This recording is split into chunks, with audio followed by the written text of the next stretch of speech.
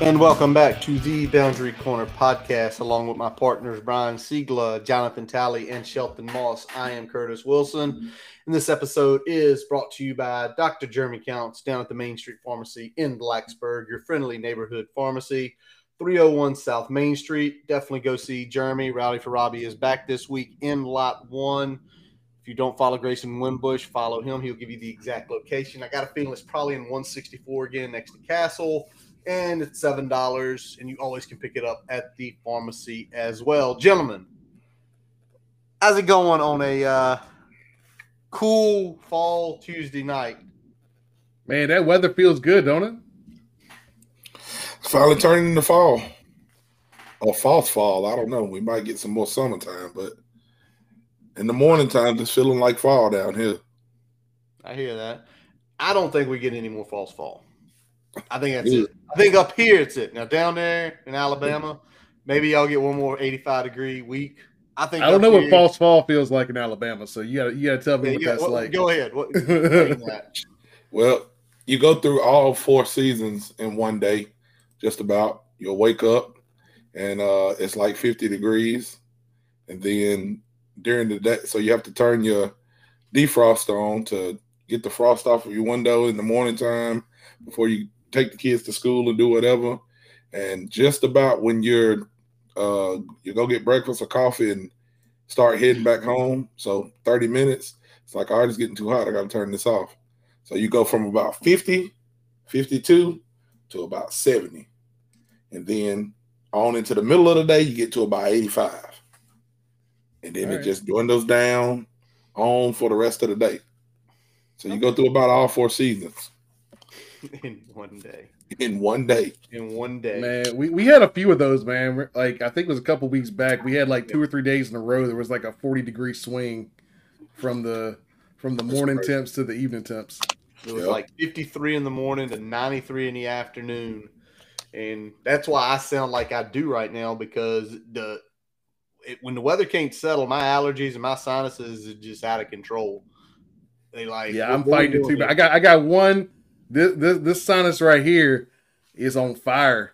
Ooh, buddy. All righty.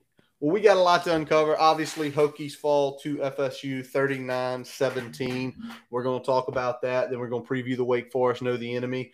But before we start all that stuff, I want to give a shout out to all of our listeners, because last week was our largest combined episode we have ever had. Not quite. We had the episode back there with the panel that hit a bunch of high points there, but this is the highest episode when it's just the crew. Just the crew. 3,000 listens, over 1,700 on YouTube, 1,300 plus just downloading from podcast sources, and we want to thank y'all, because legitimately, we lost Tally. I don't know where he went. I mean, because legitimately, we're 4 fans. Shelton writes a ton, and kudos to him for that. If you do not check Shelton's workout on the Key Play, y'all need to subscribe just for Shelton's articles in general. It's awesome. I appreciate that. Anytime. Your articles are awesome, man. But we're just 4 fans, and we love talking about this and researching it and writing about it and talking about it and making notes and sitting around. Are we going to get Tally back? But that's what we are. You know, Shelton is an alum. Us 3 are not. And just to do this and have 3,000 people want to listen to your opinion on it, it means a lot to us. And so want to tip the hat to everybody out there listening. Is he gone? It looks like he said he lost internet there, full stop. So hopefully he can get that back on. But if not, we go forward, man. We go forward. We move. And let's hit some news and notes while hopefully Tally can get a connection here. And let's drop this. I'm sure y'all saw the news. Former Hokie head coach Justin Fuente is going to Indiana as an offensive analyst. Thoughts, gentlemen? I mean, that makes a whole lot of sense from his standpoint. I mean, It's an offensive job where he can kind of get back to his bread and butter. It's an analyst position where he doesn't have to deal with all of the other stuff that he demonstrated he was not very good at Virginia Tech. So, like I said, overall, I think that's a good, solid fit for his skill set at this point in his career. Sean, any thoughts on this? Yeah, I mean, of all the things that I would knock Justin Fuente for, I think his knowledge of the X's and O's of football is not one of them. I mean, I've talked to coaches who use his run packages from TCU, and you could also look at the way that he neutralized J.J. Watt in that bowl game they had against Wisconsin in the Rose Bowl back a few years ago. So, his football, like Brian said, I think it's just a better fit for him being an offensive analyst because he can sort of, get away from the recruiting aspect and just focus on ball, which is his forte. Tally, we are discussing ex-Hokie coach Justin Fuente taking a job with Indiana as an offensive analyst. As long as he ain't got to do no recruiting and stuff, he'll be fine. As long as he got to talk to no parents, as long as he ain't got to go make no crazy decisions, like if he's just in the background collecting the check. He doesn't have to glad hand donors. He doesn't have to do any of that shit. He's a pretty good football mind. And no, I do not have great value internet. That would be an upgrade. I have Alabama internet. Oh, and God. it sucks. Doesn't matter what you do. Doesn't matter what you do.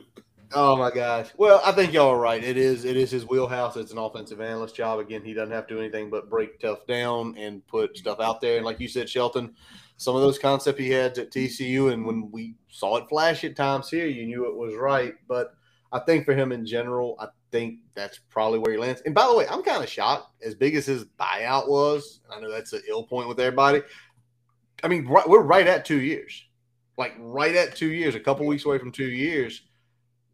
I thought it'd be a couple more before he went back to work. Just stacking That's checks, fair. man. That's fair. That's fair.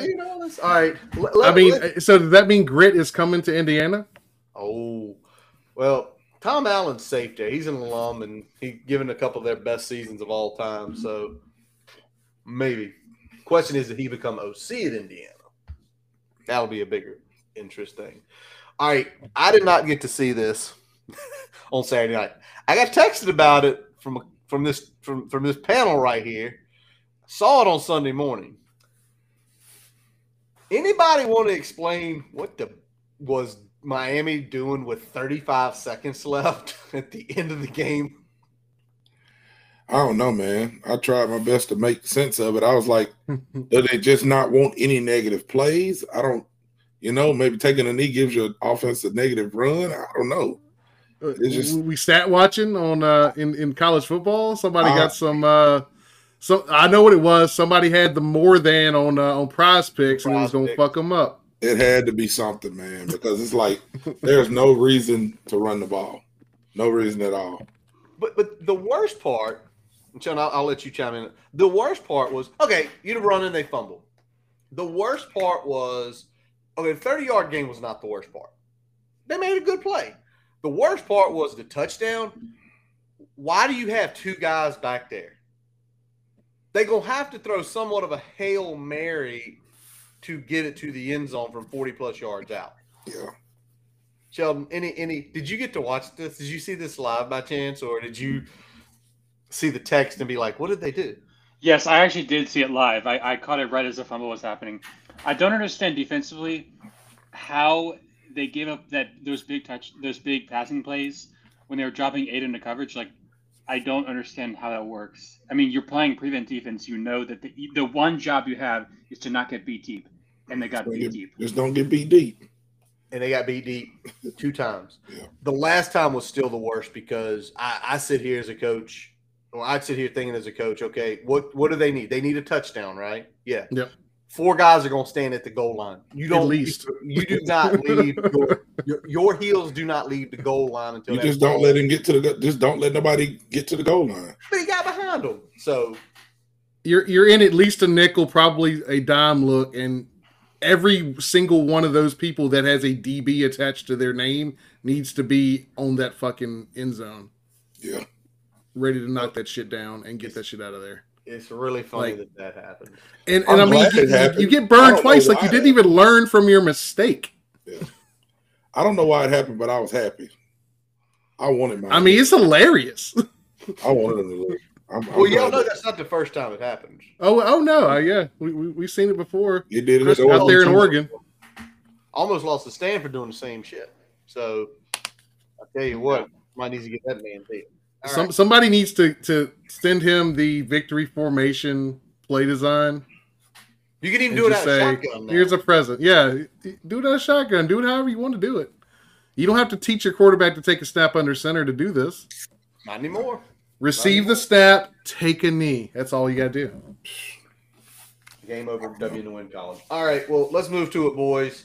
Let's move to Tell the Truth Tuesday of what went well, what went bad, anything we weren't prepared for, and things we got to do better moving forward. Some of these will sound monotonous from the last few weeks. That's okay, because that means we got to do things better. But I'm going to start out the gate here, and let's start with what went well. Brian, what is something you felt like went well on Saturday? We ran the football pretty well, man. Considering the opponent, I think we ran the ball pretty well overall. I like seeing Drones on that big run, stepping up in the pocket, making a big run, about a 40-yard carry, I believe. Malachi Thomas had his best game of the season. We mixed in Tootin there a little bit. We saw, we had a Chance Black and Bryce Duke sighting late. Not that really played a factor in that very much, especially with the ball getting on the turf a little bit there. But overall, I mean, if we had been a little bit better in some other areas, I'd have been okay overall with the run performance.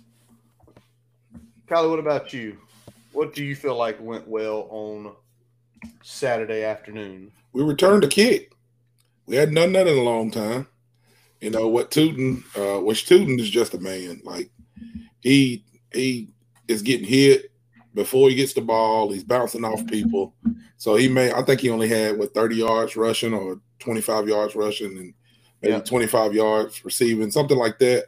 But he takes one to the house, and I'm like yelling at the TV, why do you keep putting our starting running back there to run a kick, and then he runs it back? So I sit down and shut up. You know what I'm saying? So, I mean, I think it's been 11 years since we returned a kickoff, and he did it. And it's crazy because if you go watch that kick, he wasn't running fast until, like, he just kept hitting more gears. Like he was, moseying along. Then he felt some pressure. He hit another gear. Then he felt the dude about to catch him. He hit another gear. I was like, God damn, how fast can he run? So that was good to see. That was awesome to see. Sean, what about you? What did we do well? They covered. They covered the spread. that is the most important thing. Yeah. I mean, obviously the kickoff return helped. I thought the rushing game was, pretty solid, all things considered. Success rate wise, they held up pretty well. They stayed on schedule for the most part. So I thought it was a pretty solid performance relative to the quality of the opposition. All right, I'm kind of with you on that. The one thing I said, and we said this in the Keys last week, is keep FSU in front of you, right? Keep FSU, the passing game especially. Keep that passing game in front of you. And we did. Now, the first quarter, they drove the ball 3 separate times, took about 4.5 minutes each time. We gave up 22 points.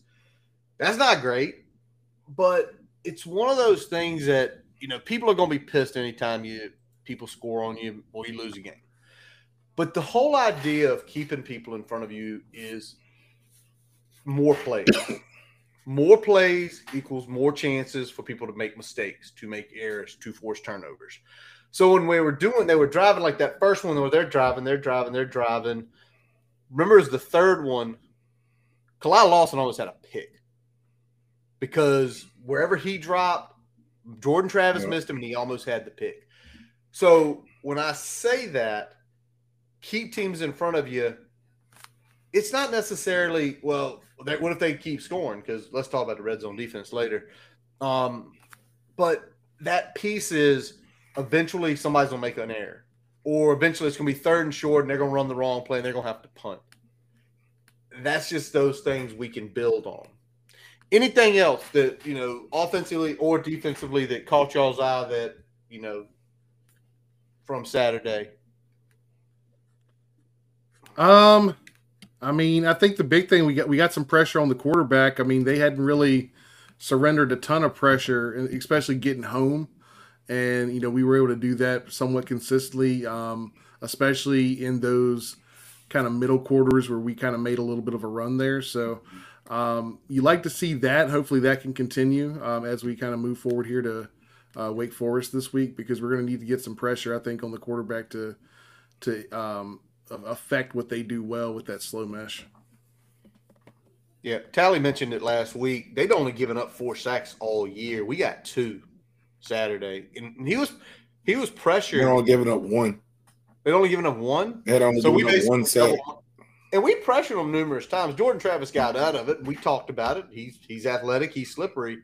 So that is what it is. But again, you keep seeing that against the level of that competition. Obviously things went bad. You lost the game. But right. When you see, we ran the ball well against them. Okay, that's good. We had some special teams. We did pretty good there. We kept them in front of us. They did not hit explosive pass plays. But let's talk about what went bad, because it happened again, y'all. Don't say it. Don't even say it. Say it, Sheldon. Say it. It happened again. It's one of your favorite categories. What went bad? Explosive plays. Yes, explosive run plays. Explosive runs. Now we can't fix it, man. We can't fix it. All right. Well, let's be real though.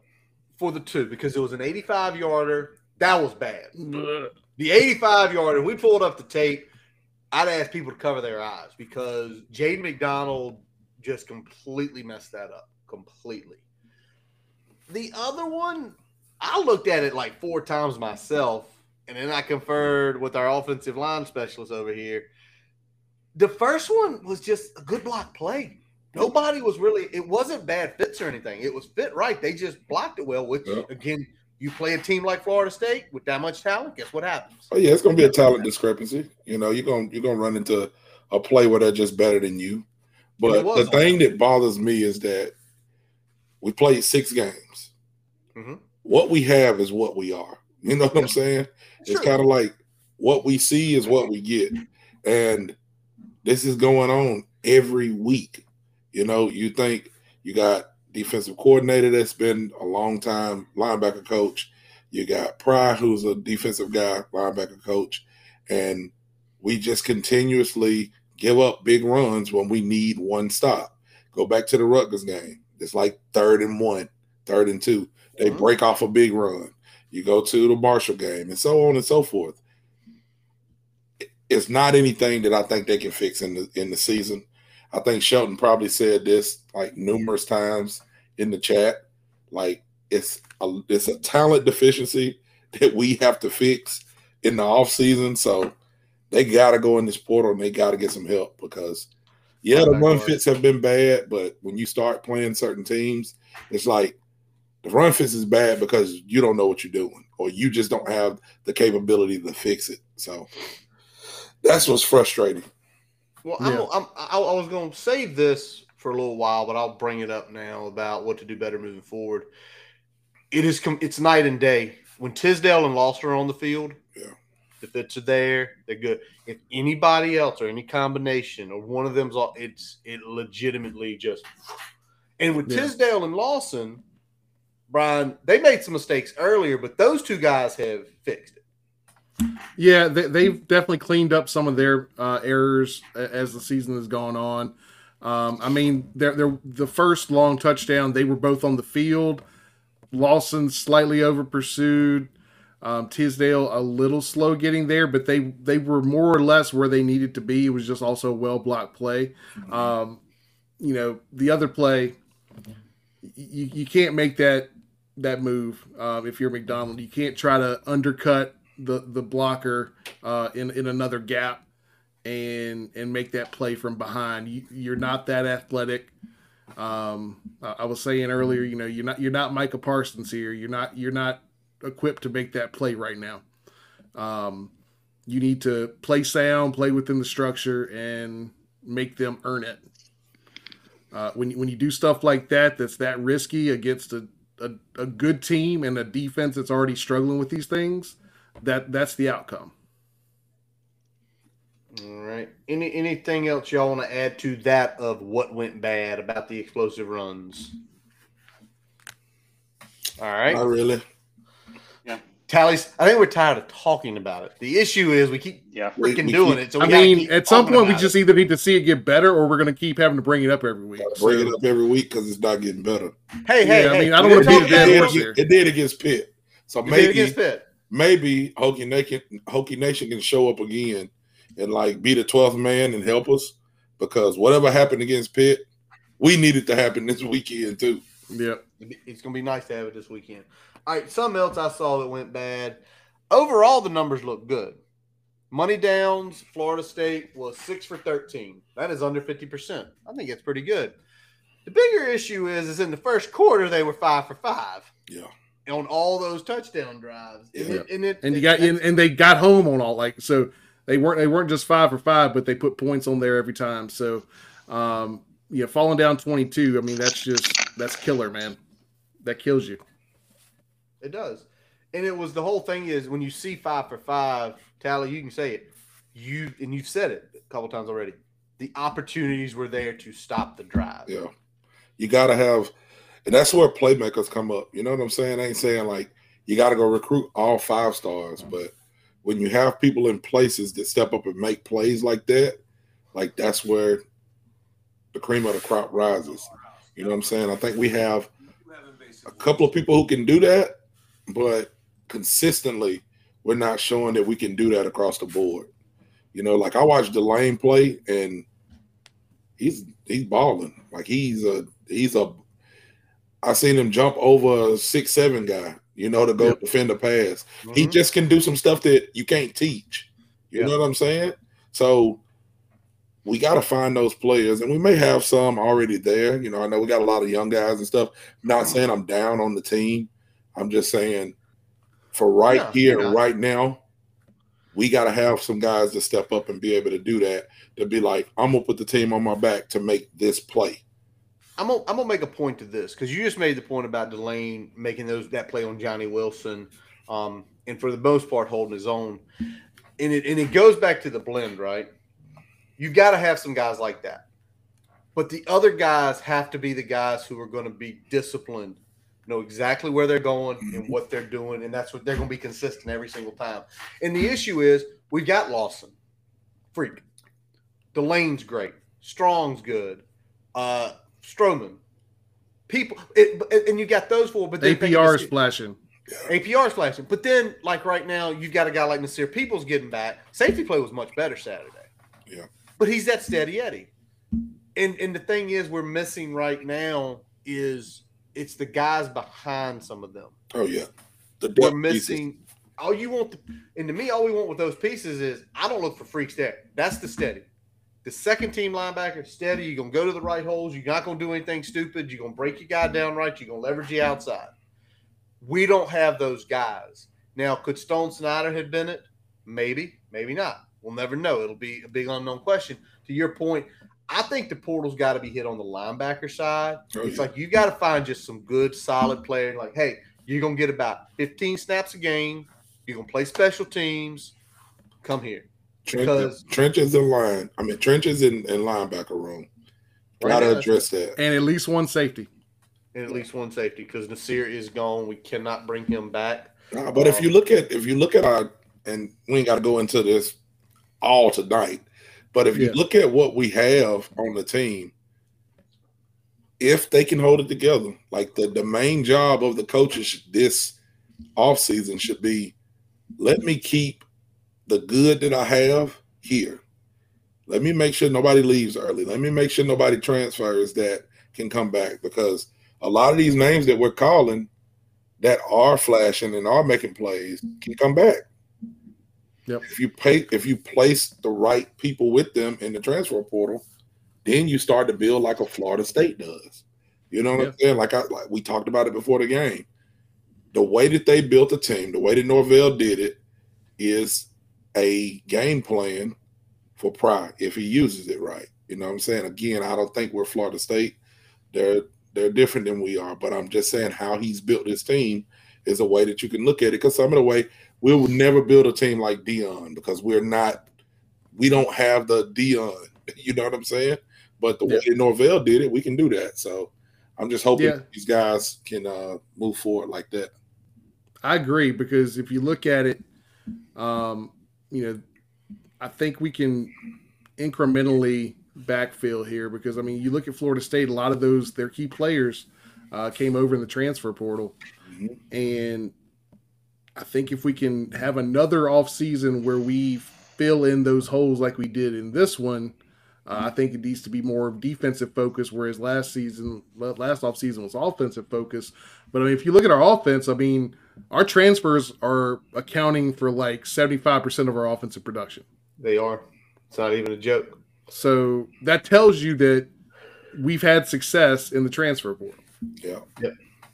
All right. Well, let's talk about kind of some things that went bad on the offensive side of the ball. And I'm sorry I bothered y'all with this, and I bothered a few other people with it. Our offensive scheme in the first quarter. Tally, explain to me why we would ever try to attack the edges against Florida State, passing or running the ball. Dumb. They faster than us. They bigger than us. You know what I'm saying? They're more athletic than us. Attacking the edges wasn't going to work. But what I was more worried about was, why did we come out trying to throw the ball so much? Like, when we start running the ball, and you can say, well, they took their foot off the gas, or they did this. They still had their starters on the field, and their starters still wanted to hit our players. They were still hitting, and we averaged 6 yards a carry. Some of those was drones breaking a run on a pass play, but we came out and the first 3 plays was pass plays. That should never be us. That is not what we're going to be good at all. We don't got the line to do it, especially not against that team. So back to what you said, Curtis, the early scheme, I was blown. I don't know what we was doing, but it went bad. It definitely went bad. Brian, what you say? Yeah, I did not like how much we were throwing the ball around. I didn't have a problem with the first down throws, but sometimes when those aren't successful, you kind of get in this cycle where you feel like you have to throw it after that. So not having that early success and not really emphasizing the ground game, which, I mean, that's what we've shown. Ironically, like the first 3 weeks, we couldn't move the damn ball. And now all of a sudden, I feel like we have found how we can run the ball, but we didn't get to that fast enough on Saturday against FSU. We didn't get to that mode. Yeah. And I think that if we could have at least had a nice little sustained drive in that early push, giving the defense a little bit more time to settle in, because once Marv made some adjustments on that side, other than those 2 big plays that came in the second half, they didn't really do a ton, right? So if we could have got a little bit more offense going in that early run and slowed down what they were doing on offense, I think that could have, really put us in a better spot as we kind of moved into the second quarter there. But we just kind of went out there and slung it around a little bit, got off the field, and the defense was back on there doing it again. Sheldon, anything on the early offensive scheme in your opinion?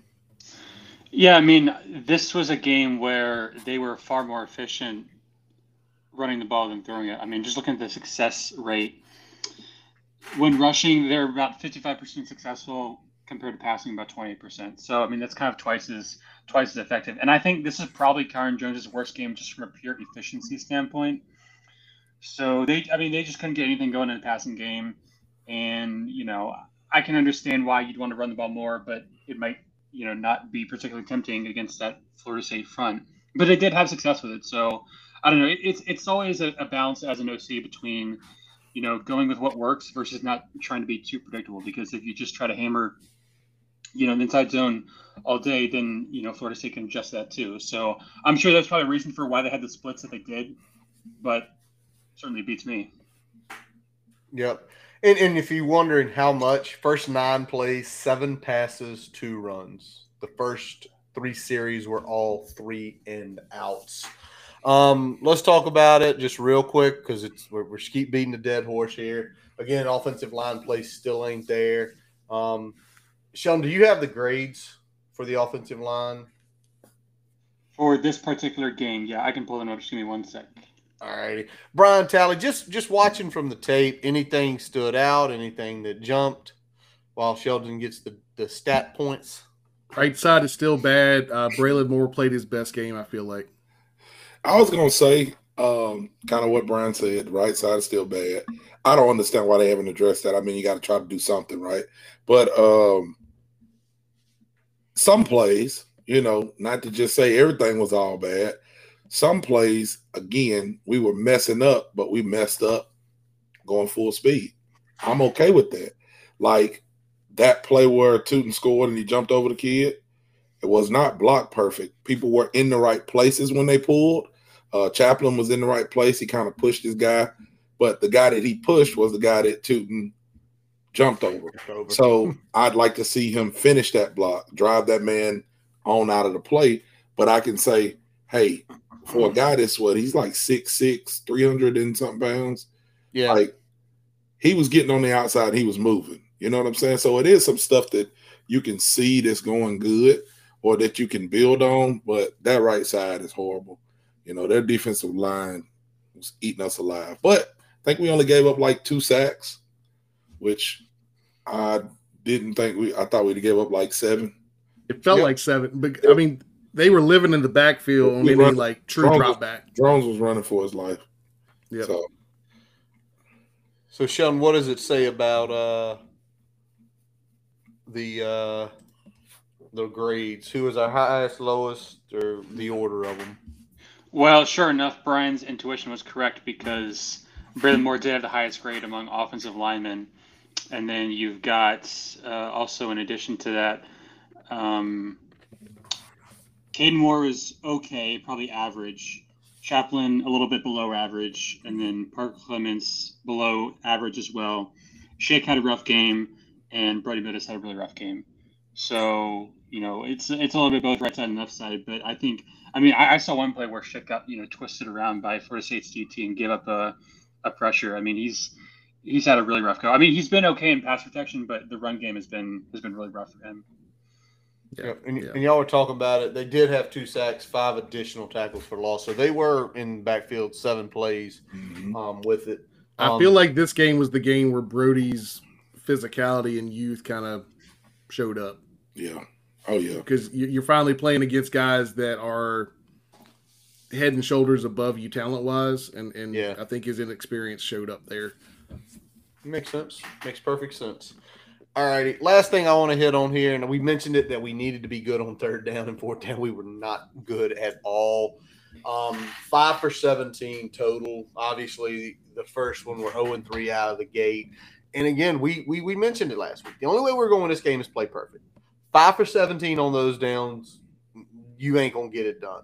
You ain't going to get it done. You needed to be somewhere between, to me, 8. Because if you think 8's your minimum. 8's your minimum. 8 for 17 at like, what's that, 47%? You can live because you extend a couple drives. Like, you slow their momentum down potentially early. And there's nothing you can say about that, but just it was bad. I do compliment Pry for, about midfield, down late, down 17 or down 15. Screw it, we going for it. We going for it. Because what was bad, and I still haven't seen anything. Anybody seen the spot on that 4th and 16? And it legitimately, Drones breaks the pocket, goes as he's going out of bounds. He extends his arm. Yeah, I mean, it looked like he had it, had it pretty good, and then it was like a full yard spot off. It was a couple of spots like that too. I think it was one where Malachi might have caught a pass across the middle and got tackled like right on the line, and they spotted him short. And I think we ended up, trying to do a quarterback sneak and fumbling the ball in the backfield. Just different stuff like that, man, and that you really don't think about. Okay, those spots it ain't that bad, and then it just trickles into something else. But it makes you run an extra play. It doesn't. The like chains don't reset. Yep. By the way, can I say something about that fumble? Yep. Connor Drone was in that pile for about 3.5 seconds. Oh, yeah. In your life, how long does it normally take for a pile like that for them to blow a whistle and call momentum stopped? About 1.5 seconds. Yeah. that thing is, he jumped in there. I'm like, oh, he's got it. Why ain't they blowing the, there's the ball out. I was like, what? By the way, the other one, Strowman, definitely targeting, but, and this is bad on the ref's part. You tell me how. I'm sitting down with a guy who was not a Virginia Tech fan.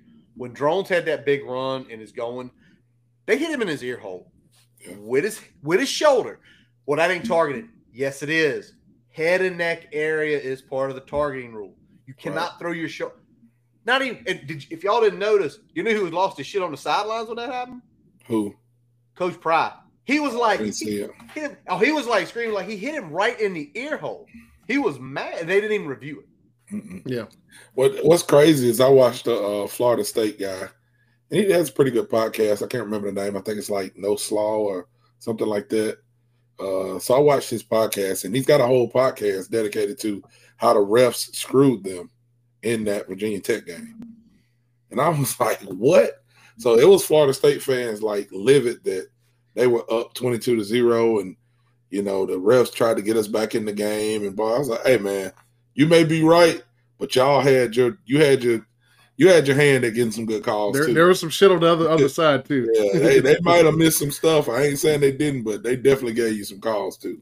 It was a bad call game, regardless of whether you think it swayed one way or the other. It wasn't a very well officiated game. Yeah. Not at all. They did not have the top crew there. I don't know where the top crew was. All right, let's go to this next. Anything that we were not prepared for, and I'm gonna lead this one off instead of throwing it to y'all because I'm gonna be honest, not really. I expected Florida State to have one big quarter. I did. I expected them to have somewhere between 17 plus points. What I did not expect it out the gate. To me, I think in my head it was going to be third quarter going into fourth where they just put us away. So everything else, how they played, they are as advertised. I watched the LSU game. I watched some of the Clemson game. They're for real. They are legitimately a national championship contender. And to say, and I know some people say, well, moral victories ain't worth the crap and ain't worth the shit. For 3 quarters, and Tally, I know people are going to tell you, oh, they took the gas off. They weren't really playing. For 3 quarters, we played them 17-17. And for the psyche of our team, I think that goes a long way. Yeah. Brian, what do you got? I mean, to me, what surprised me was how wound up we played in that first quarter, especially on defense. Looked like the entire defense was pressing. They didn't settle in. They were looking like they just were a little too tight, little wound too tight, and playing a little faster than they needed to. And sometimes that gets you at a spot where you're giving up those plays and able to keep them on the field. They sustained a bunch of big drives there early, and got that 22 points on the board real quick. So I was glad the coaches were able to settle them down. The adjustments that they made were able to more or less slow down what they were doing, give the offense time to kind of claw back a little bit. But just kind of disappointed that we're seeing that in another big game. Tally? Kind of, to go with what you said, Curtis, I wasn't really – I ain't going to say it was nothing that I wasn't prepared for, but, I predicted the game to be, I think, 42-21. So you did. You were right about where I thought we would be as far as what they had. But still, even with that, I didn't expect them to be so physical. You know what I'm saying? Like, I didn't think Florida State was going to – I thought they were going to be more finesse just watching some of their games, but they are a really physical team. Like, their wide receivers block. I seen one time, like, they hit Canteen in the chest. I thought they was going to knock his back plate off. Like, they were physical, man. But I can say, something else that I wasn't prepared for was they were physical, but we punched back. Like, I seen Delane come up and hit somebody. I seen some people get some licks on them. You know what I'm saying? I seen some people, getting off some blocks, getting to the quarterback. So I don't want to say we matched their physicality because we did get beat 39-17. But I do feel like they hit and then we didn't just go down. Like we punched back. We might have we might have lost the fight, but when they went and looked in the mirror, we at least gave them something. We scratched their lip or something. You know what I'm saying? Well, they knocked us down. We got backed up, and we popped them a few times. Sheldon, what about you? Anything that you were not prepared for on Saturday? Not really. I mean, I thought maybe the defensive backs weren't as productive as I thought. They'd done pretty well in coverage up to this point, but they got cooked pretty well. I can try to find the success rate for passing plays around 48%, so not ideal. That's one area where Tech, I think, has done a really good job this year is keeping things locked down in the passing game, as compared to the run game. But I don't know. I mean, these games are hard to analyze because you've got such a disparity in terms of the talent, and I think Tech went down by about 9 or 10 spots in the defensive SP Plus rankings. So they got a little bit of a downgrade there. I think even when you're playing a team that's really good, you can still make evaluations of how you played. And it's just not a great game for the defense, point blank. I mean, regardless of if you're playing the Florida State Seminoles or the Washington Generals, you got to play. So they didn't make enough plays. All right, did not make enough plays. All right, well, let's go real quick before we wrap up this segment. Let's just talk about what we can do better moving forward. Brian, what do you got with this?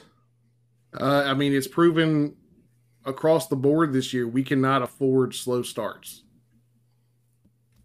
Point blank, we cannot afford to start slow against really any competition, but especially against that level of competition. All right, Tally, what about you? Starts with the quarterback, man. I mean, they took the O out this week, so they did. Price said Drones is the guy for now. He threw that in there too, but we all know Grant is hurt. So if we're rolling with Drones and you want him to be the quarterback of the future, you got to put him in positions to be successful. And the way that he can be successful is using his legs in the passing game, using his legs to when the play breaks down, like they got to constantly be in his ear telling him to look for lanes, constantly be in his ear telling him or running plays, rolling him out. Because what I've noticed is, again, Florida State was really good. He was drifting. We're running plays, and he's drifting back instead of rolling the pocket. And it's so hard to make you just can't. That's why we looked like we looked in the passing game. So I'm hoping this week, moving into the Wake game, we got to get back into doing what he's good at. Sean, what about you? One thing we can do better moving forward. I mean, I think the QB run game can, be a little bit better. I think I was looking at the stats last week, and Jones has been one of the most heavily used quarterbacks in terms of designed runs.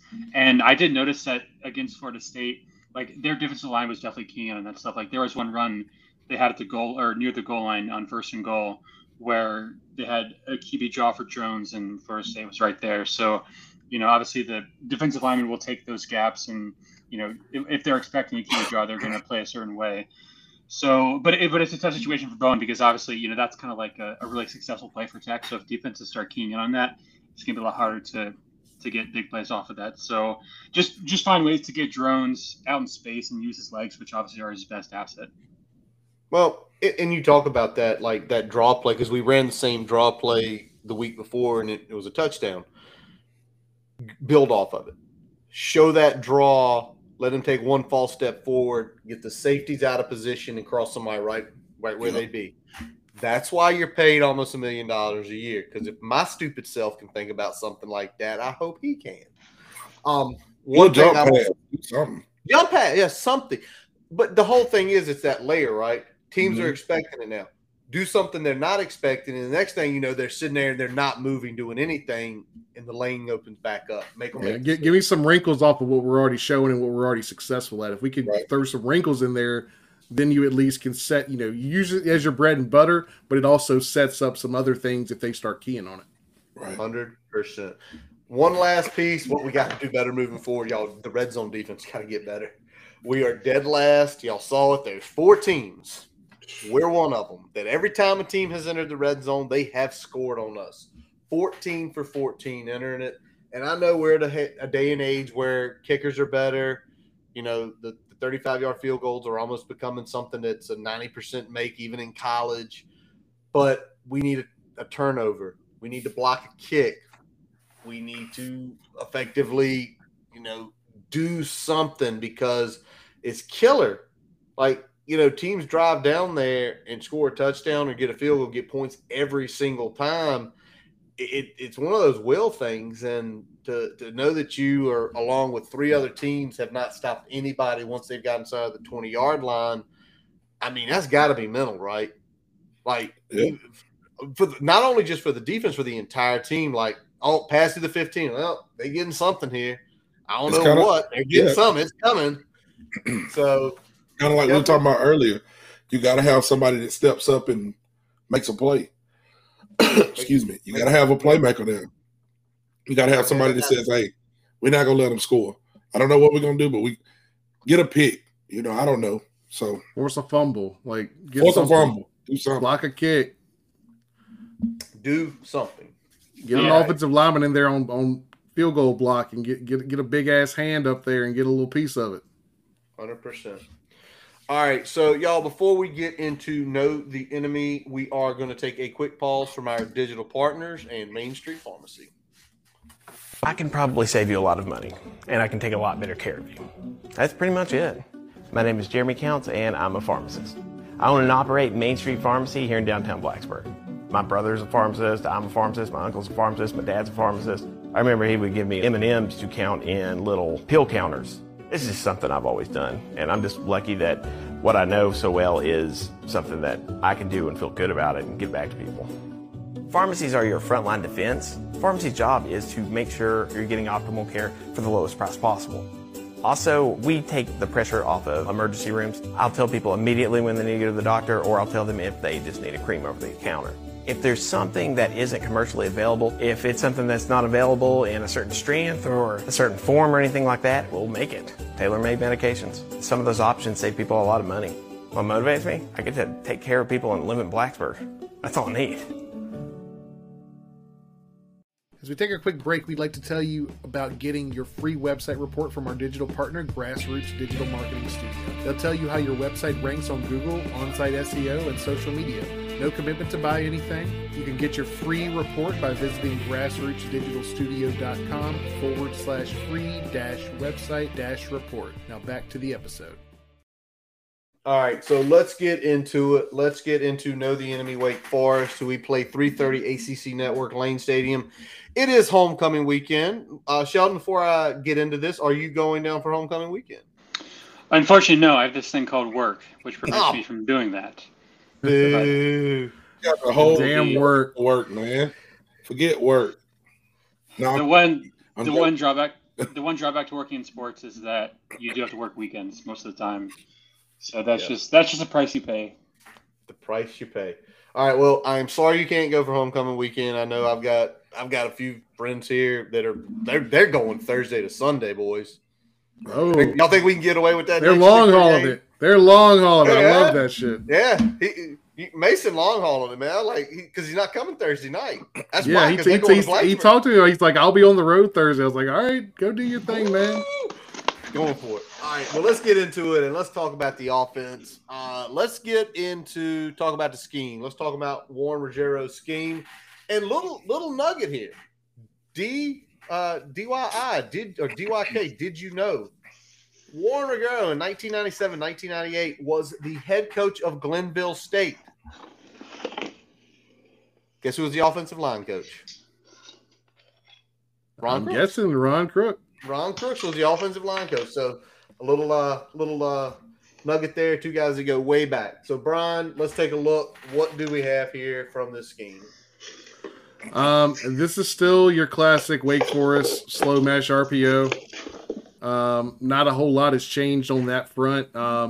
Little bit of a less commitment to the run game from that slow mesh than previous iterations. Still very prevalent though, but you're going to see a little bit more of a mix of outside zone, pistol, and some other run calls kind of mixed in there with that slow mesh game.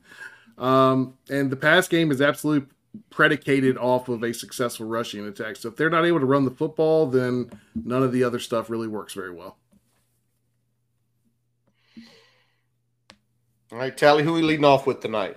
So I guess, part of that slow mesh and being able to run and throw the football would be the quarterback. So Their quarterback is a Virginia kid. It's Mitch Griffiths. He is 5'11", about 193. He's from Broad Run in Ashburn, Virginia, class of 2022. He committed really early to Wake Forest. He had offers from not super big offers, but I think it's because he committed so early. Appalachian State, Harvard, Kent State. I think he had a West Virginia offer as well, but he committed to Wake Forest in 2018. He was a composite 3-star, 87 guy. So, a little bit higher on the 3-star level. He was number 17 in Virginia when his class came out. And he was the number 22 dual threat quarterback is what they were calling him. And for this year, he is 9 touchdowns, 5 interceptions. He's got about 1150 in yards. Yeah, that's all I got on him. Brian, what you got? Yeah, I mean, he's kind of your typical Wake Forest quarterback. He doesn't have that elite type of arm that you see from Sam Hartman, so you're taking a step back on that front. But he still could cook pretty well in the short and intermediate passes, especially when he gets a clean pocket. Doesn't really throw on the run much, despite being a threat with his legs, but he is really slippery between the tackles when he keeps it on those reads in the slow mesh. So that's something to look out for. I would definitely say he's more dangerous with his legs than his arm in terms of getting consistent first downs and moving the 6. Not a great deep ball, but he will take a shot here or there and have some success. And will sometimes keep on the RPO when he probably shouldn't and get sacked or hit unnecessarily, creating some situations where that ball's kind of floating out of that backfield and giving some opportunities for some interceptions, as you noted, Tally, with those that touchdown interception ratio. Mm-hmm. Now, Sheldon, you said you got a little more deeper numbers on this kid. Yeah. So again, this is a situation where the stats kind of line up with what Brian was talking about. So Mitch Griffiths has not had a great season, second lowest graded quarterback in the ACC, ahead of only Anthony Calandra of UVA, who's been kind of in and out of the starting lineup. Not a ton of big-time throws. They are most effective in short passing, so that's 0 to 9 yards. They don't throw the ball deep a ton. He is the second most sacked quarterback in the Power 5, behind only Shedeur Sanders of Colorado. So we'll get into some of the offensive line stuff. That's not just on the offensive line. That's also on quarterback play and some other blocking as well. And in terms of their passing structure, not a ton of screens. They do not throw behind the line of scrimmage much at all. Like I said, it's mostly just that short to intermediate passing game that works for Wake. All right. So let's talk about the next part of the slow mesh, and that's going to be the running back room. And I want to make a real quick point here. The gentleman I'm going to bring up first is usually partnered with a guy by the name of Justice Ellison. Justice is currently going through an ankle injury. He suffered it at the Georgia Tech game where he went for over 130 yards, played the first series of the Clemson game, and basically rolled it up again, is what Clausen said. So, so the look of it, it is going to be this guy who, Callie, shocker, another Virginia kid. Another Virginia kid. Someone that must know. Yeah. Demond Claiborne out of King William. Shout out Derek, by the way, Brian. Yeah. Over in King William. Shout out my wife's former employer. Exactly. So, 4-star player coming out, was a 93 per 247. Ranked in the top 150, a top 10 running back, a top 5 player in the state when he committed back in the class of 2022. So he is relatively a young buck there. He is 5'9". He is 200 pounds. And right now having a pretty solid season out of the gate. 82 carries, 371 yards, 3 touchdowns, only a couple receptions there. So, Brian, what are we seeing from Demond Claiborne? Yeah, as you noticed, he was partnering with Justice Ellison there, so he hasn't got as much run as a normal lead back would. He's dynamic. He's caught the ball a couple times out of the backfield. He's done a little bit with it every time he's caught it. They just don't do that very often in that offense, so that's kind of why you're not seeing that. Finishes runs hard, really solid vision at the point of attack. I wouldn't call him a big play threat. He's not somebody that's going to hit a ton of home runs, but he is that guy that can gash you for those 15 to 25 yarders. If you're not getting in the gaps, man, he can still put up some gash plays on you, but he shouldn't be a home run threat unless we pull what we did against FSU that last 85 yarders. So, but he has put the ball on the turf a couple times. That started. I think it was his first drive there against Clemson, put the ball on the turf there. So there's some potential to get maybe a turnover there, but overall a solid back for them. All right, Sheldon, I know you said you had most of the offense. You got some deeper numbers on Claiborne as well. Yeah, 74 overall grade, which is pretty solid. It hasn't translated to yards per rush. Wake hasn't been great there as a team rushing. Claiborne, not a big yards after contact guy. You'll see a lot of gap runs proportion. I think he has the most gap scheme runs in the entire ACC among running backs. And he's not been great in pass protection, 7 pressures allowed. So that's, again, talking about the sack rates. That's a big reason why Wake Forest has allowed so many sacks. It's not just the offensive line. It's also been the running backs in pass protection as well. All righty, good deal. More to know about Devin Claiborne, the running back. Definitely someone we will probably see get quite a few carries on Saturday. I'm going to flip next to the wide receiver room because, once again, it's a Virginia kid. Yep. There's like a theme here. There's a theme here. There's a theme here, and his name is Jamal Banks. Now, he did not go to school in Virginia, though. He went up to St. Francis when he came out in 2020. He was an 85, considered a like a 1,200 ranked player, so way back there. And when he came out, he was only 6'3", 170 pounds, so kind of long and lanky. This kid's grown. He's 6'4", he's 208 pounds now. He is a big kid. And so far this year with Jamal Banks, he has 1/3 of the receptions of all the pass Mitch Griffiths has completed. Just think about it with Tech, between Wells and Drones, the closest is 17%. Jalen Lane has 17% of the calls called. So he's double what Lane's getting. So clearly he is their number one wide receiver. And with that, 32 catches, 331 yards, 3 touchdowns. Brian, based on his size, and we kind of start doing the numbers at 10 a catch, I got a feeling you're going to talk about I got a feeling I know what you're going to say about this kid. Yeah, I mean, he's their stick mover. He's a guy that they run a lot of those read routes in the slow mesh RPO, so he's going to be the guy that they're hitting on those a lot. But they do like to send him out on kind of a go or a fade down the sideline. He uses his size. They'll do that a lot when they get kind of in plus territory in the red zone. You start seeing those type of routes, but usually between the 30s, you're going to see a lot more of the intermediate stuff and trying to get them to matriculate the ball down the field a little bit.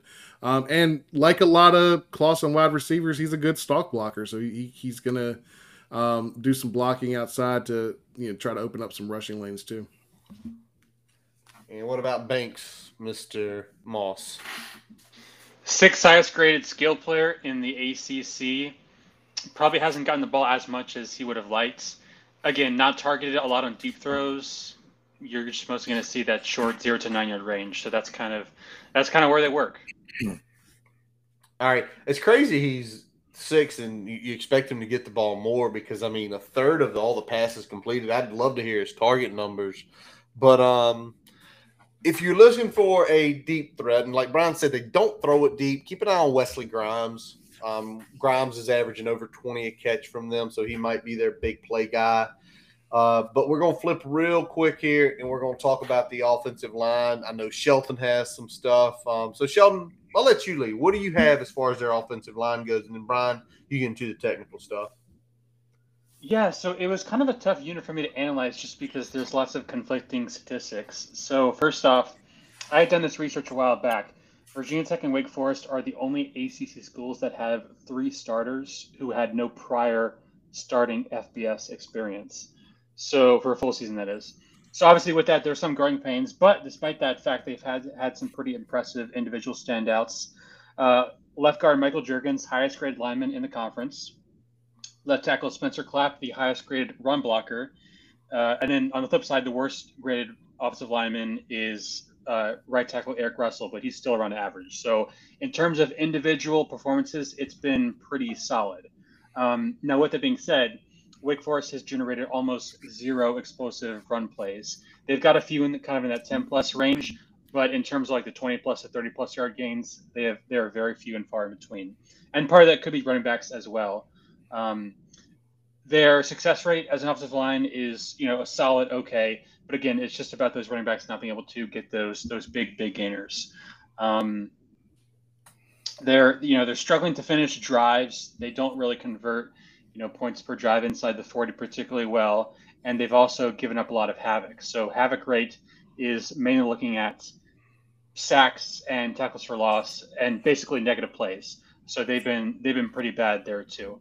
I'd say overall, again, it's hard to judge because their individual offensive line grades are solid, but it just hasn't translated to team success, I guess. And again, there's lots of reasons for that, but certainly the share of the blame is kind of spread around pretty evenly. All right, Brian, what'd you see on the tape? Yeah, I mean, it kind of backs up what Sheldon's bringing there from a statistical standpoint.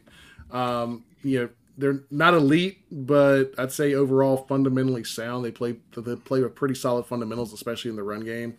They're not going to overwhelm a defense, but they don't really miss a ton of assignments either. So they usually get some pretty solid rushes. They're not falling behind the sticks, even if they're not necessarily getting those 4 or 5 yarders that you'd like to see to start a drive out. And they don't allow a ton of negative run plays, but they will give up a lot of that in the passing game. So sacks, QB hits, things like that. So pressures. So that's something to look out for, especially with that slow mesh. You're definitely going to see that. There'll be some opportunities there if we can, kind of pinch them on the edges, being able to force Griffiths into some rough situations there in the backfield. And what y'all are saying about the offensive line as far as the havoc, you mentioned that, Shelton. They rank 127 in sacks allowed. They're giving up 4.5 sacks per game, and 22 sacks, 136 yards worth of loss there. I didn't get a chance to look at the TFL. And the other point you make about Sheldon, they're a solid running team, but this is what'll catch your eye. They rank 60th. We take 60th right now in the country. It's about 162 yards. Here's the kicker, though. They are one of the only teams in that kind of statistical range that average under 4 yards a carry. They're at 3.93. Go to what Sheldon just said. They don't explode. It is a slow grind.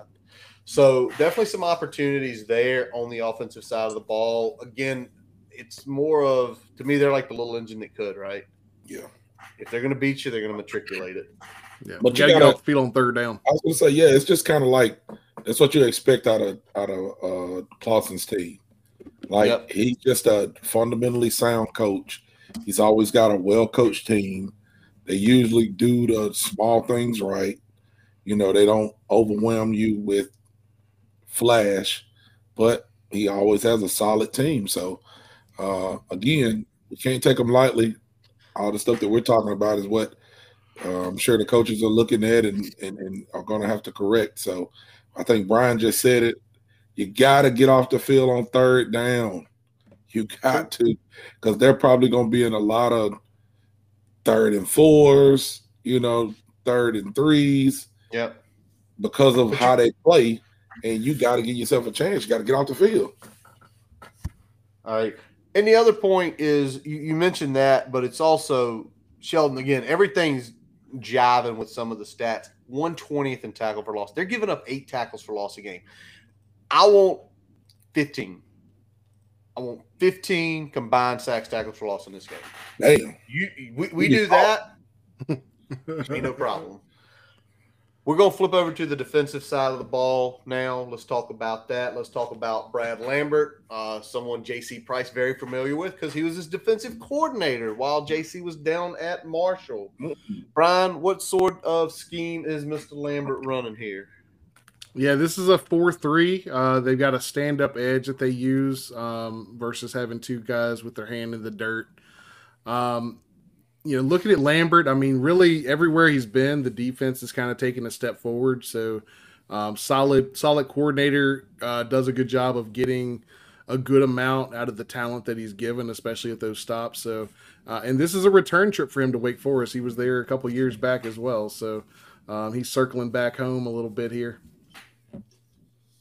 All righty. Well, let's talk about some of the players. And we're going to start with Jacob Roberts. Jacob Roberts, actually a portal guy. He was one of the top linebackers in the country. He was played down at North Carolina A&T, literally right next door down there to Wake Forest, both in the Triad. And he is from Mallard Creek. That's a damn good high school down in the Charlotte area now. And so far this season, really racking up the stats, 40 total tackles, 6.5 tackles for loss, including that are 5 sacks, also has a forced fumble. So definitely a dynamic player from the stat-wise. What's the tape say, Brian? Yeah, I mean, he's really good at avoiding blockers and making tackles in the run game. Solid pursuit, takes good angles. But overall, I'd say he's not really good in coverage, especially if he gets matched up in man responsibilities. Not very good in that area. They will use him on blitzes. He'll get after the quarterback. Solid in that area of his game, but nothing that I would say would be scary. But he will get after the passer a little bit. So just probably some opportune timed blitzes. Yeah, it's more kind of scheme based. It's not anything he does necessarily at elite level, but between the scheme and his ability, he's able to make some plays here or there. All right, good deal. Anything deeper in the stats, Shelton, on this guy? Yeah, he's really good at pass rush, around an 81 grade. He's got 8 pressures in the season, which is pretty good for a linebacker. Okay, interesting. So definitely it correlates with that blitzing that might be his biggest strong suit and something we need to watch out for, especially with the way our line sometimes plays. Tally, who's next? We got Jay Sheen Davis. He's from Snellville, Georgia, class of 2020. Went to Shiloh High School, I think it's called. He was a 4-star guy, 247 4-star guy. Rated a 90 out of high school. Top 500 guy. It looks like 479 in the nation coming out of high school. He had some pretty decent offers. Arkansas's in there. He had an offer from Virginia Tech. He had offers from, I think LSU was in there. Just about the whole ACC, as well as Penn State, Michigan. So he had some pretty decent offers from what it looked like. 6'3", 235 coming out of high school. I think he's right at about 25 tackles this year, 4.5 sacks. So, I mean, he's getting in the backfield. He is causing some chaos. Brian, what you got on him? Yeah, so I talked about the edge players. One's a stand-up, one's a hand in the dirt. He's the hand in the dirt guy. Uses his hands really well to shed blockers and get after the quarterback. They like moving him around. He's strong enough to play. Like they'll slide him inside to a 3 or a 4-eye technique. Holds up really well when they shift the front for those blitz looks that they like to bring. And I definitely say overall he's their best defensive player. All right. Any extras on this one, Shelton? Another guy that's also very good in pass rush. Top 5 grade in the ACC, and he's also pretty good in the run game. Looking up the grade right now. Yeah, so pretty solid in the run game and really good in pass rush, kind of like the case for Jacob Roberts. It looks like we're looking at their right players. And we're going to talk about one more guy. Let's go to the back end of this, and let's talk about Deshaun Jones. Deshaun Jones was a low 3-star when he came out in 2021. You take a look at his offer list.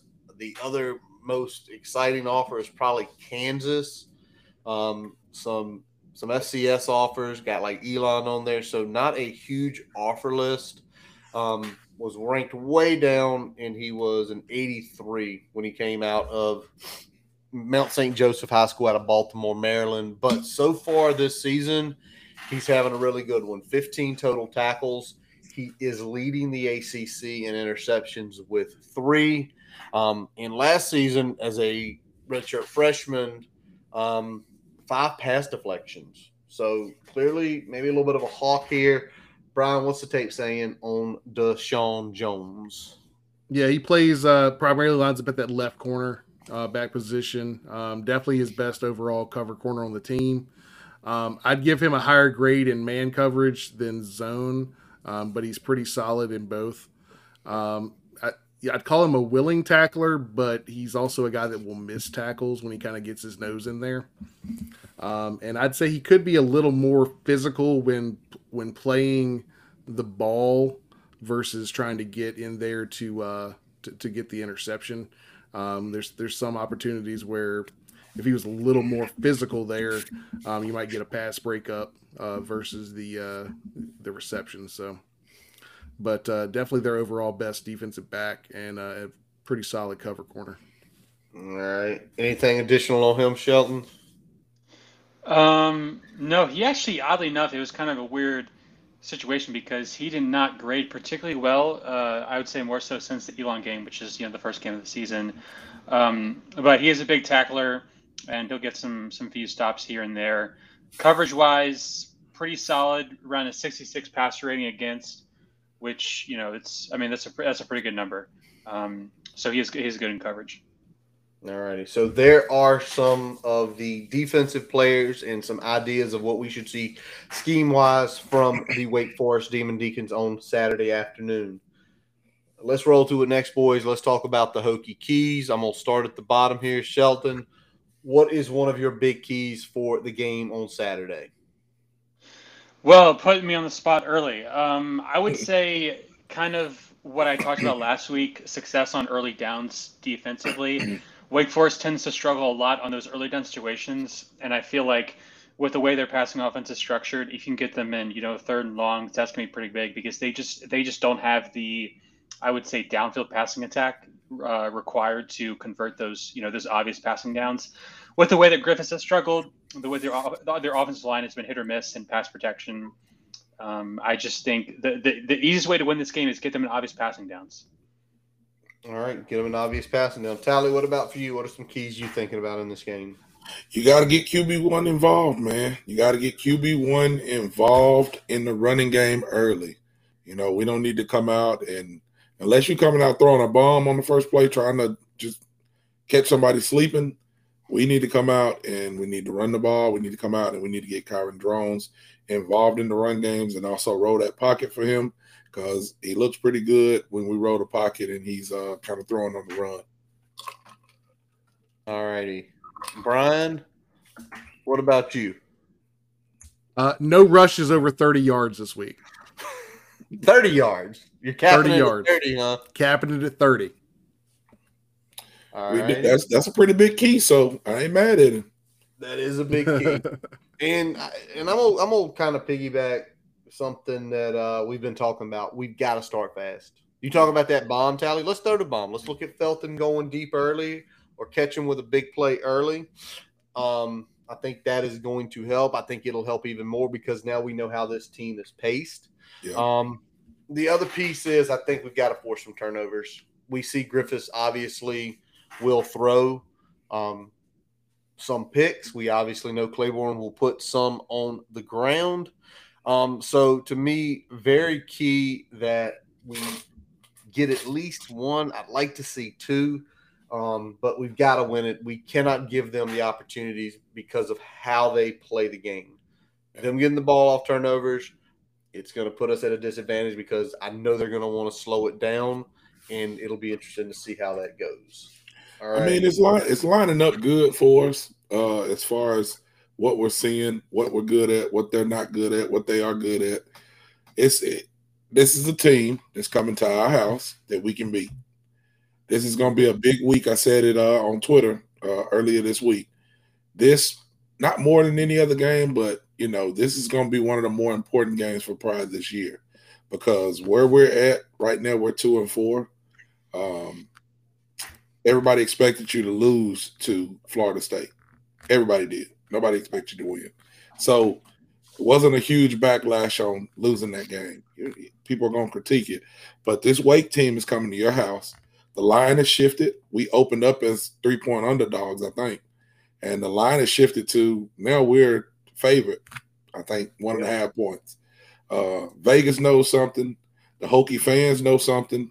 That fucking coaching staff better know something. You get out there, you're at home, you use the crowd, you go beat them. You need to go and beat this team from the start of the game to the finish of the game.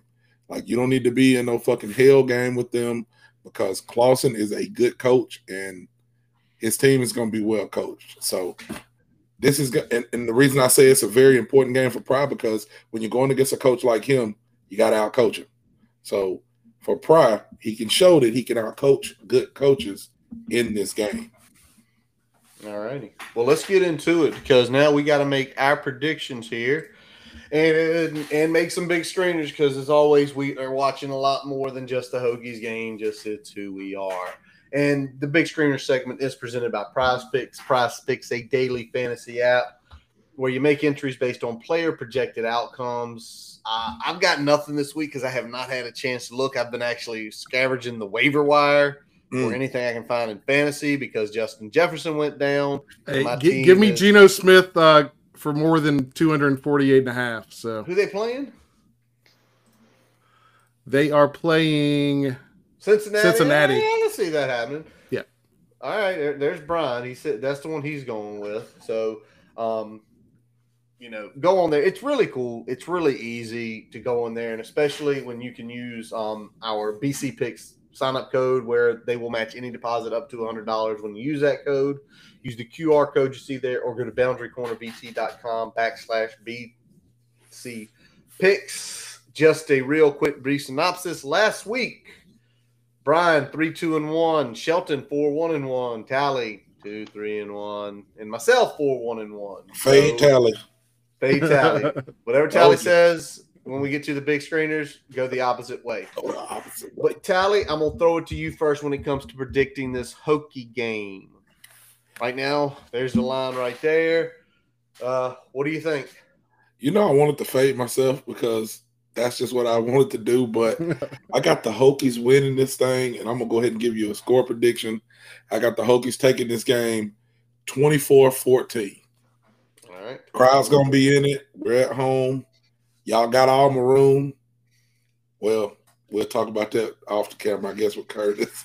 You got mostly maroon. Mostly maroon. Not all maroon. Mostly maroon. Curtis said, fuck them stripes. Yeah, you got mostly maroon. Just put all Go maroon. win the game.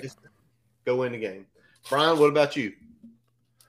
I'm, as always, I'm going with the Hokies, man. I think this is a good opportunity to get back on the right track. It's going to put them in a position where they still have an outside shot at making a bowl this season. This is not a very good Wake Forest team. This is not probably the worst Wake Forest team we've probably seen in at least probably 4 or 5 years. So this is an opportunity. Yeah, Sam Hartman's not there. This is an opportunity to punch him in the mouth a little bit and get back on track. All right, Brian with the win as well. Sheldon, what about you? Even the Hokies straight up 24-21. I think Wake Forest is really beatable. I think their offense is not great, and I think Feldarius Payne is going to cook, as the kiddies would say. So give me the Hokies. There's the kiddies. I forgot I didn't give my prediction. 31-27 Hokies. 31-27 Hokies. Got it. All right, I'm with y'all. Back on the choosing the Hokie train. Again, I think the way the defensive line, played last week, getting pressure on Jordan Travis and getting pressure against a much better defensive line definitely carries the Hokies through that. And I think, to what we said, I think the run defense for Wake is solid, but I think we can break some. Give me Hokies 31-23. So we win and we cover. All righty. Now we get to go to the big screeners. It is actually some sneaky good games this week. I still don't think it beat a couple weeks ago, but still some sneaky good games. In mine, I am going with the Miami Hurricanes versus the North Carolina Tar Heels. North Carolina is laying 3.5 at home in this game. And I might be crazy, but everything I keep thinking about what happened with Miami and Georgia Tech. I feel like they were looking forward to the game against Carolina because it was supposed to be 5-0 versus 5-0, two top 15 teams. And for just a split second, Mario Cristobal thought about that and handed the ball off instead of taking a knee. I don't know who wins this game, but I think it's going to be a tight battle. We saw Miami absolutely annihilate Texas A&M down at home, and I know that was at home. It ain't much of a home field advantage down there because they only show up when they're like 7 or 9-0. Anything less than that, Miami fans don't show up. But I think it's going to be close enough where I will take 3.5 points and let it ride. Give me the U. Tally, who you got on this one?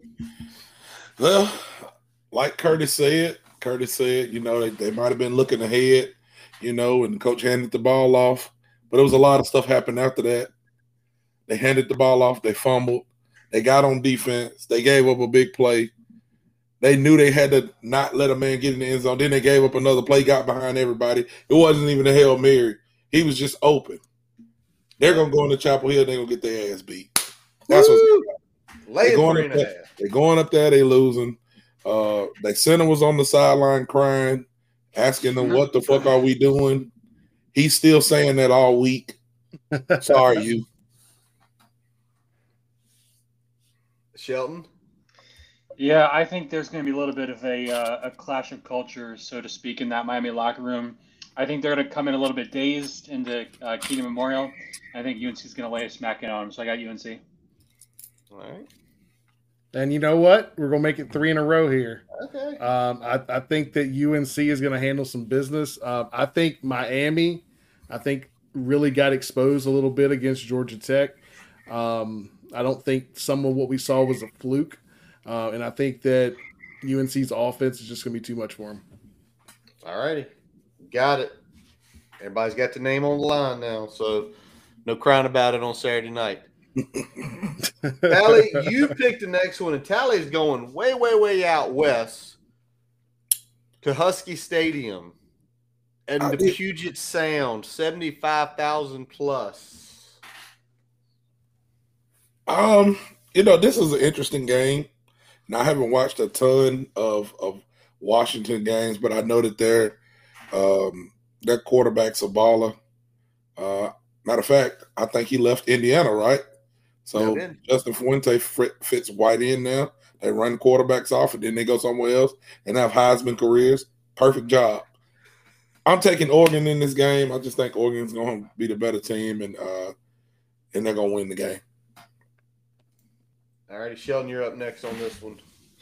This is going to be an awesome game, but I'm going to take Oregon. I had a tough time picking it because I think you got two really good teams, but I just like Bo Nix, and I think Washington's going to come out a little bit too amped up with their home crowd, so give me Oregon. Brian? I've got Oregon too. I think that the Huskies have probably the better quarterback overall, but I think that Oregon top to bottom is the better team, and they're going to get it done. You talk about that home field advantage. It is a home field advantage at Husky Stadium. I think the Huskies come out and win this game by more than 3 points. I think by a touchdown. I think Michael Penix has some moments. And by the way, y'all didn't listen to Tally's advice. He said fade him, not go with him on picks. They did it. They did it before we got on here. They didn't know. They didn't know what you were picking. All right, Brian, what is your game of the week, sir? Yeah, I've got UCLA, Oregon State. Oregon State is laying the 3.5. And you know what? Oregon State, man, they're going to take care of business. I think what we saw from UCLA last week is promising, but I think Oregon State, just top to bottom, is going to be able to handle that, all the noise, and take care of business.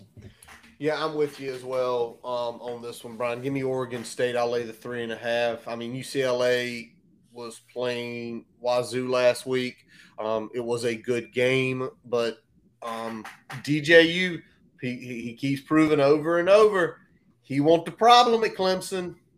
He won't the problem at Clemson. So give me the later points. Take the Beavers. Is it on me next? Tally, you next. So yeah, I'm gonna go with what my man Thomas Train said. I mean, I think UCLA is playing some defense, man. You know, a lot of times we don't see defense out there. I think UCLA is playing decent defense, and that's the only way you're gonna beat DJ. So I'm taking UCLA. Sheldon, wrap us up here. Taking Oregon State because UCLA is coming off a big win, and typically I like to pick against teams that are coming off big wins. And the Beavers. Fade the big wins. Fade the big win. By the way, DJ UCLA, 10 touchdowns, passing, 3 rushing, and just 3 picks. So 13-3 touchdown to interception ratio so far this year for the 4-1 Beavers. All right, Shelton, what is your game? What is my game? We'll have to go, if I can see it, yes, USC ND. So another really good one, I'm taking Notre Dame because, as always, in keeping with my philosophy, they are coming off a very tough loss to Louisville. So I think they're going to bounce back, and I think they're going to beat USC. All righty, Brian. You know what? I'm trusting in Shelton here. I think that what we saw last week was not indicative of what Notre Dame is capable of. I think they have a good bounce back week this week. I think you see Hartman play a much better game this week, and they take care of the Trojans. Nah, not so fast. Not so fast. They struggle with that Louisville offense, and I know Brom is a very good head coach and a very good offensive mind, but so is Lincoln Riley, and Lincoln Riley got a lot more weapons. Where is this game? I did not get a chance to look at that regardless. I'm assuming, it's got to be at Notre Dame if they're favored by just the normal hook.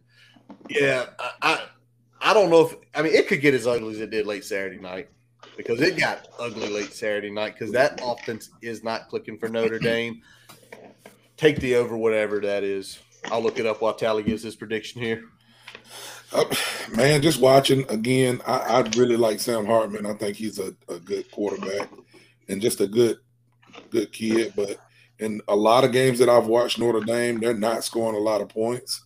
I don't think USC has a good defense, but I know they got a damn good offense. So unless Notre Dame's going to score points with them, I think it's over with. I think Caleb Williams and USC goes in there and wins. And the over-under is 62.5.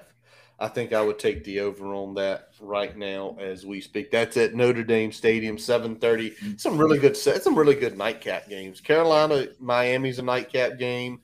And this next one we're going to discuss is a nightcap game. And I threw it on here because if Duke wins this game, Mike Elko will be the Michigan State head coach. Book it. If he's not already in principle signed with them. So damn, Curtis. State, what? You say he gone already? He gone already. He ain't fooling. They willing to pay somebody $100 million up there to be an average coach. And plus with Elko, I think he fits in that, coaching at Notre Dame for a few years, coaching at Wake for a few years. I think he fits what probably they want to do. But this game, again, another Saturday night game. Y'all see it, Duke laying 3.5. Brian, lead us off. It's Duke. I don't trust what NC State's doing on offense. So until they show me something on offense, I can't trust them anymore. So I'm going Duke here. Same. Even though they showed something against Marshall, we've seen Duke take care of a lot more talented teams. Late at 3.5, I think Duke wins by like 10. Tally? What's going on with Duke's quarterback? Not good. He's out. North Carolina State has a tackling machine over there. Whoever they put in there, if they're not ready, Peyton Wilson is going to feast. I don't think that their offense is that good, but I know Duke's quarterback was the machine that drove their offense. So I'm taking North Carolina State. Sheldon, last one. Yeah, it feels like Wilson's been in college for forever. But anyways, I feel like this is the type of game where a team's missing a quarterback and you think, oh well, they're going to lose, but they come out and just play with their hair on fire. I think NC State is going to get thoroughly outcoached, just based on gut feel, and I think Duke's going to win the game. There we go. Fade there. That's what I would have did. Perfect. We faded. Y'all faded me. Then we faded Tally. Yep. Good job. I don't blame you. Anything else breaking tonight? Hey, look, y'all, like 90 minutes. We got it right on time this time. Well, we got right down the middle, man. Sheldon, right down. We got Sheldon working now. We got to get him in bed at a good time. That's right. That's right. Needs a good 8 hours. Listen, there are points in your life where you just sacrifice to sleep. This is one of them. This is one of the nights right here that I'll sacrifice sleep along with Sunday night. I sacrifice sleep Sunday night, boys. Yeah, you saw Kettle's fucking legacy game, man. Legacy game, trifecta, touchdowns. I think that was our defense legacy game because Dallas, if y'all didn't know, I'm a 49ers fan, been a 49ers fan since I was a kid. That was a throttling. Yeah. That was a beat down. And I happily stayed up and watched every snap of that game until 11:30 on Sunday to go to work on Monday. Yeah. So, I don't blame me. I would have to. Yeah, had to have something made me feel good after Saturday night, especially my fantasy team ain't doing good either. All righty. Is anything breaking? Nothing breaking, but Andretti, keep your head up, man. I've been seeing your comments. Keep your head up. I'm gonna put this out here. It was tweeted about 7:30, so a little bit before. Eric Hobeck, who writes for Inside or Streaking the Lawn, one of the UVA sites, he is saying multiple sources close to the situation. Key UVA donors have effectively got the money to buy out Tony Elliott and his staff. Oh, already. I wanted him to stay there for a little while. What he doing? He bullshitting over there. So just take that what you will. I don't know if anything's going to come to fruition of it. Again, he's saying they've got the money to do it. The question is, do you just flip it and rip it? And who's actually going to be willing to go and coach UVA? I think that's the problem with pulling this isn't, USC. This isn't Florida. This isn't any, Tennessee. This isn't a place where you can pull the plug really quick and still attract top talent. Like, this was a tough job to accept. Right. Without the feeling that you're only going to get 1 year, 2 years to show what you can do before the plug gets pulled on you. So I don't know if this is the best idea just from UVA standpoint. I would much rather say keep Tony in there because I think we're doing a much better job on at least the things off the field compared to what's going on over at UVA. So if we can keep that up, all the better. But if UVA wants to move on, I feel like they're going to have just as hard a time getting a quality candidate coming in there, especially after doing something like that. So, what if they get food, like Thomas said? Please,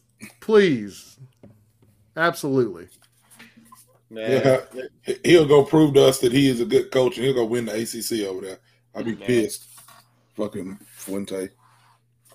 Nah. All right. Well, boys, let's wrap up this episode of the Boundary Corner podcast brought to you by the Main Street Pharmacy. I'm Curtis Wilson. I'm Brian Siegler. Jonathan Talley. And I am Shelton Moss. Visit the website, boundarycornerbt.com, to listen to all of our episodes. Check the merchandise shop out while you're there. Follow us, Twitter, Facebook, Instagram. What we're going to start doing, and we started it tonight. I threw it in there a little while ago. At least I thought I did. Maybe I didn't. YouTube. Subscribe for it. We're also going to start putting the link in the Twitter stream every week, so you can click on that.